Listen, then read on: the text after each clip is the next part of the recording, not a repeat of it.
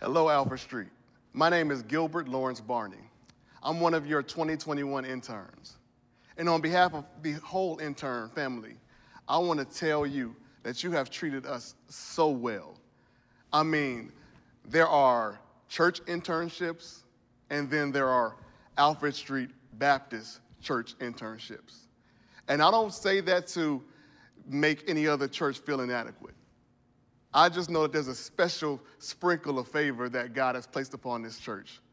And you found it not robbery to share those blessings with us. And on behalf of the interns, I want to thank you and affirm how amazing you are and your church is. I want to also give honor to Dr. Howard John Wesley. I want to give honor to Reverend Marcia, who is the supervisor of us interns, and Dr. Judy, who always has a smile on her face and is always laughing because I tend to debate a lot. So I just want to give honor to them. I also want to give honor back to my home church, Change Church in New Jersey, under the leadership of Dr. Darius Daniels. Also, I want to give a special shout out to the AV team. You guys are amazing, and we honor what you all are doing. And I want to say hello to the seasoned saints, who we had a great Bible study earlier this internship, and we love you, we honor you, you all are awesome as well. So if you could turn with me in your Bibles to Psalm 86, verses 12 through 17. And while you're looking for the psalm, please pray with me. Dear Lord, we thank you for all that you do for us. Now take hold of this word. Take hold of this service. Let every word that you have given me be edifying to those that hear. Dear Lord, let's get to work. In Jesus' name I pray. Amen and amen. Psalm 86, verses 12 through 17. And it reads thus wise.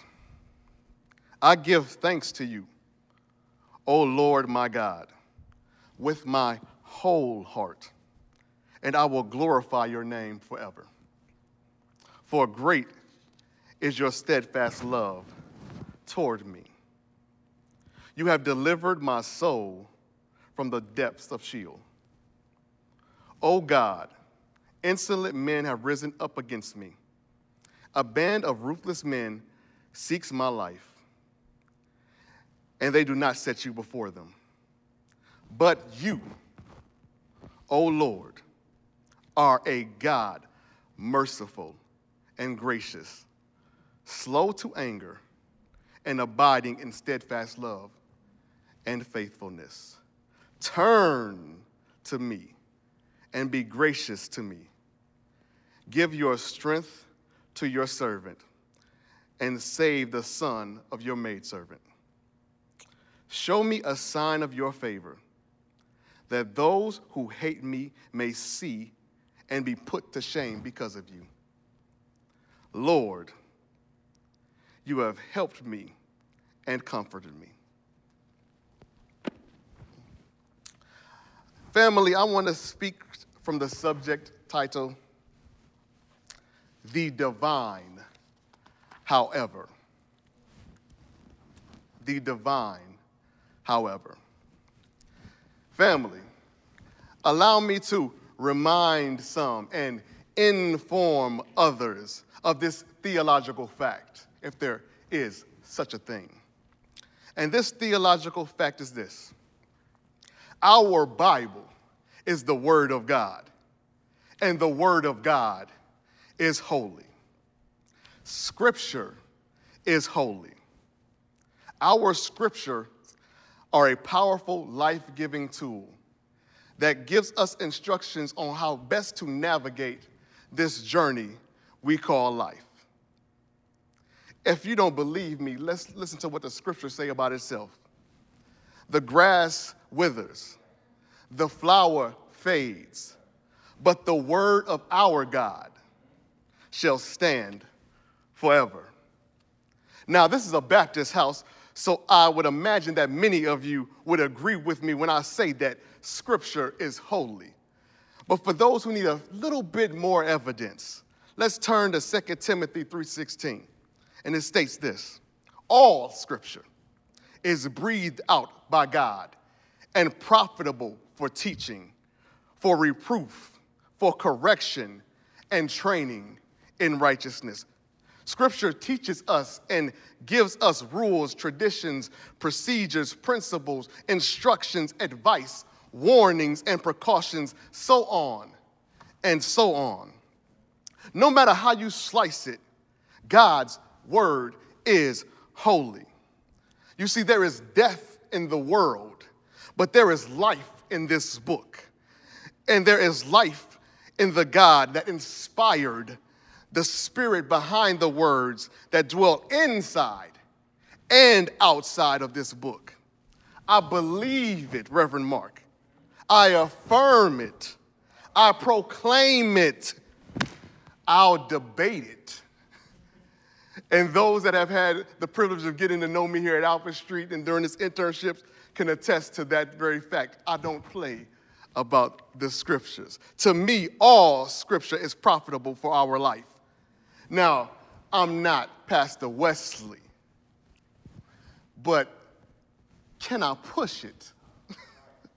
Not only do I believe that Scripture is holy, I'll even go so far as to suggest that even the sentence structure and organization in verses for a passage are holy.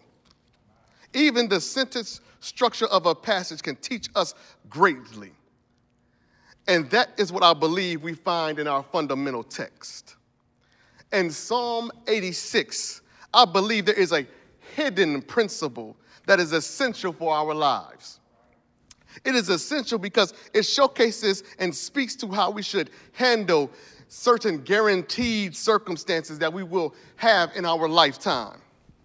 You see, in our human experience, we are guaranteed to encounter moments of trials and tribulations and seasons of struggle and hardship. No matter how successful you are, no matter how much you've achieved, no matter if you were born with a silver spoon in your mouth and laid in a crib that was made of gold, it is still a guarantee that you will have moments or seasons of hardship. Some of us have had relational hardships where a man or a woman has done us wrong, took advantage of our feelings and our loyalties, and left us holding nothing but a broken heart and a depressed mind. Others have had trials and tribulations with finances. The rent is past due. The eviction notice is on the door. The bank account is already overdrawn. Ask me how I know about that one. Some of us have struggles with family. Your father has run out on you. Your mother has neglected you. Or your children are running the streets and getting in all sorts of trouble, and it is doing nothing but adding to the stress that you have encountered. Whatever the case may be, there is good news. You see, there is a hidden principle found in Psalm 86 that I believe will help us navigate our ways through these harsh circumstances we find ourselves in from time to time. And this principle is one I have dubbed the principle of the divine, however. The principle simply suggests this: that whatever trial you are in, whatever hardship you are going through, can never withstand, overpower, or overshadow the love, mercy, and grace of our God. The headwind that may be coming up against you, it may be strong, but our God is much stronger. You see, the principle acknowledges the reality of the circumstances one may find himself or herself in, but it also acknowledges the reality of the one who is able to see us through it. So enough of me hinting at this principle. Let's dissect the principle that we find in the text. This principle contains 5 major components. And if you're a note taker, I want you to take down these components right now. The praise, the predicament, the pivot, the proclamation, and the petition. The first of these is the praise. We find this in verses 12 through 13. We see the praise in this statement. I give thanks to you, O Lord my God, with my whole heart, and I will glorify your name forever, for great is your steadfast love toward me. You have delivered my soul from the depths of Sheol.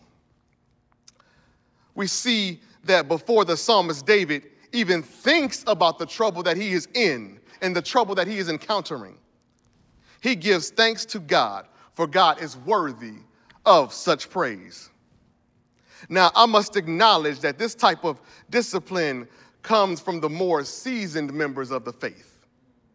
It takes a disciplined believer to start at this point, because most of us are quick to bypass the praise to instead start at the predicament. But the more optimal starting point is to give God the praise which is owed to him. Because quite frankly, family, the fact that you are still living and breathing in order to go through a predicament is in itself a blessing. Then from the praise, we move to the second component of the principle, which is the predicament. In the text, we find that in verse 14, where it states, "O God, insolent men have risen up against me. A band of ruthless men seeks my life, and they do not set you before them." In this moment, David is speaking to the reality of the circumstance he finds himself in.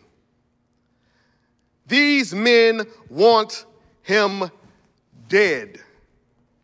That is the reality of the situation, and there is no ignoring it. And just like David doesn't ignore the reality of his circumstance, neither should we ignore the reality of whatever storm, struggle, hardship, or heartache that we are going through. You have permission to love God and acknowledge that you are in pain, hurting, or in danger. If you are in pain, acknowledge it. If you are dealing with heartache, acknowledge it. Don't run from it. Don't cower from it. Don't hide it from God. We must give God access to our truth, because God will not fix a lie. He must be worshiped in spirit and in truth. So give God what God desires, your truth. Now here's where it gets good. Here's where it gets good.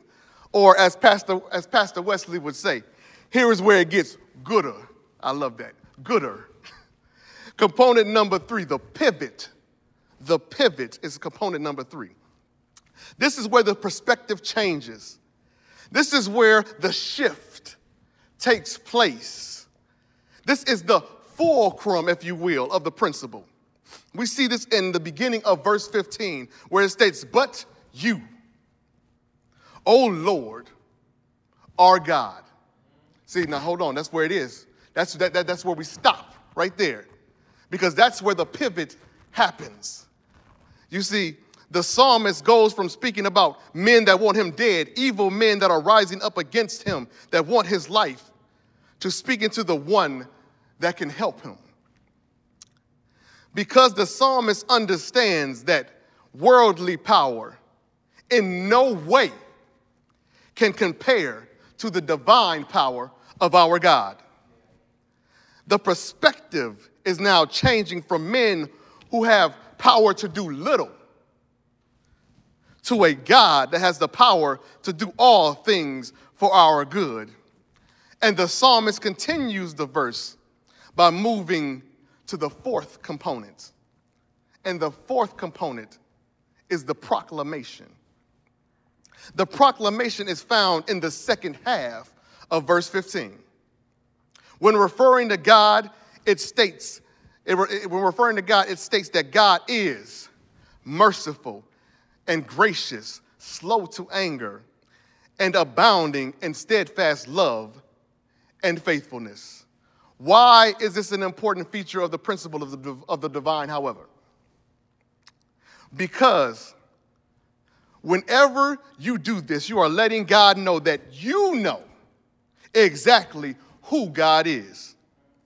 You see, this is letting God know that although the circumstances may be grave, you are not allowing these circumstances to confuse, mislead, weaken, or distort exactly who God is to you and what power God has to change the circumstances. Because it's easy to glorify God when things are going great. My word. It is easy to worship God when everything is peachy, as my grandmother would say. It's easy to praise and proclaim the goodness of God when you are experiencing the abundant life. But it takes a special type of dedication and relationship for you to glorify God in the middle of all hell breaking loose in your life. See, that is when you know you have a Job 13 relationship with God. Because you can honestly say, though he slay me, yet will I trust him. See, I need y'all going crazy in the chat right now. I need y'all to go crazy in the chat and repeat that with me. Though he slay me, yet will I trust him. That's why the proclamation is so important. It is the moment where God turns his ear closer to us. When God hears sincere worship, when God smells the aroma of praise, God has a desire to lean in closer to hear what's being said. And when God, and with God having his ear towards us, this is the moment that lends itself to the fifth and final component, which is the petition. The petition is in the text. The petition in the text is found in the final two verses. Verses 16 and 17, when it states, "Turn to me and be gracious to me, and save the son of your manservant. Show me a sign of your favor, that those who hate me may see and be put to shame because of you. Lord, how you have helped me and comforted me." You see, the petition is important because it is the moment where you can make your humble request of how you desire God to move in your life at this moment or in this season. It is a part of the formula where God is like, okay, you've got my attention. Now, tell me how I can show myself strong. Make your request made known to me. It is the culmination of all the effort you have put in your prayer and devotional life. It is where you muster up all of your faith and put it in the hands of God. You say, now God, work this thing for my good. And family, sit back and watch your mighty God work. Now, it won't happen. It may not happen instantaneously. The victory may not happen overnight. However, keep working that principle. Throughout the heartache, throughout the pain, throughout the struggle, the hardship, the trial, and the tribulation, whatever the circumstance, keep working that principle. And I guarantee you, victory will meet you at the most opportune time. And here's why.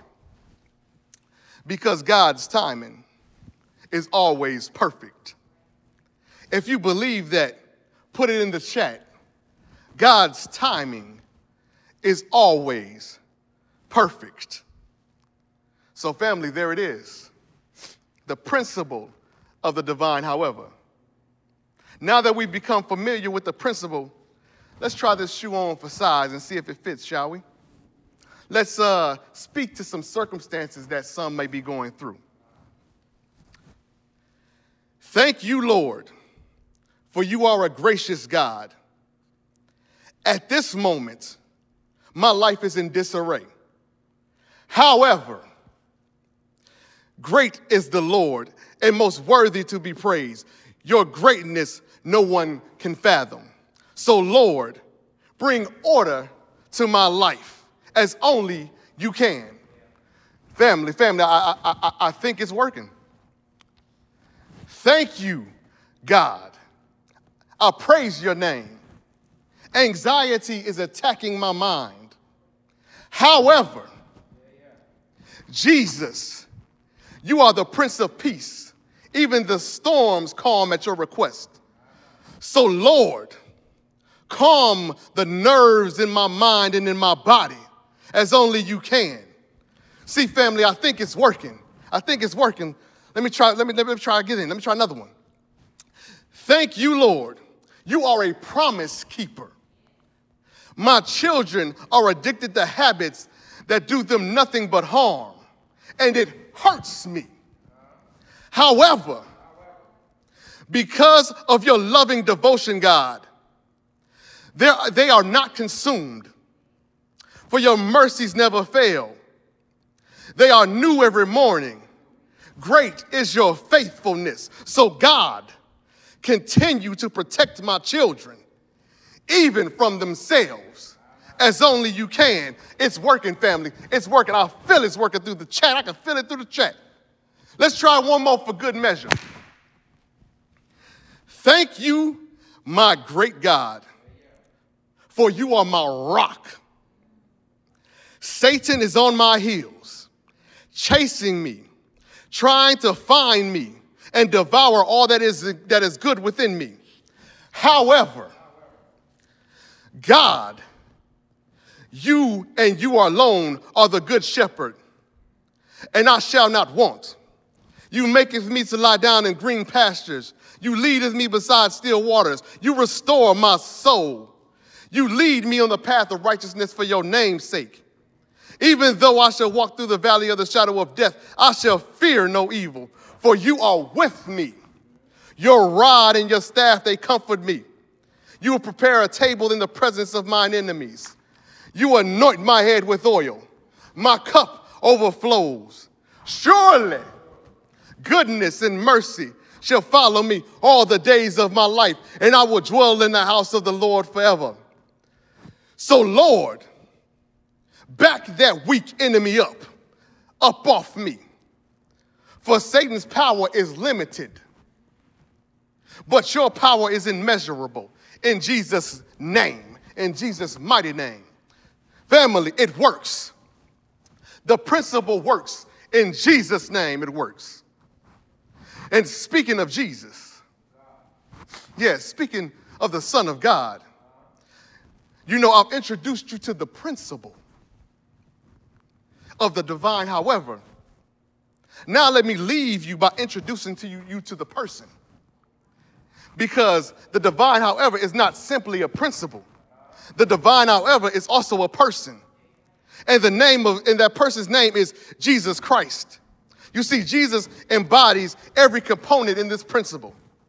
He is the divine, however, and the divine, however, is him.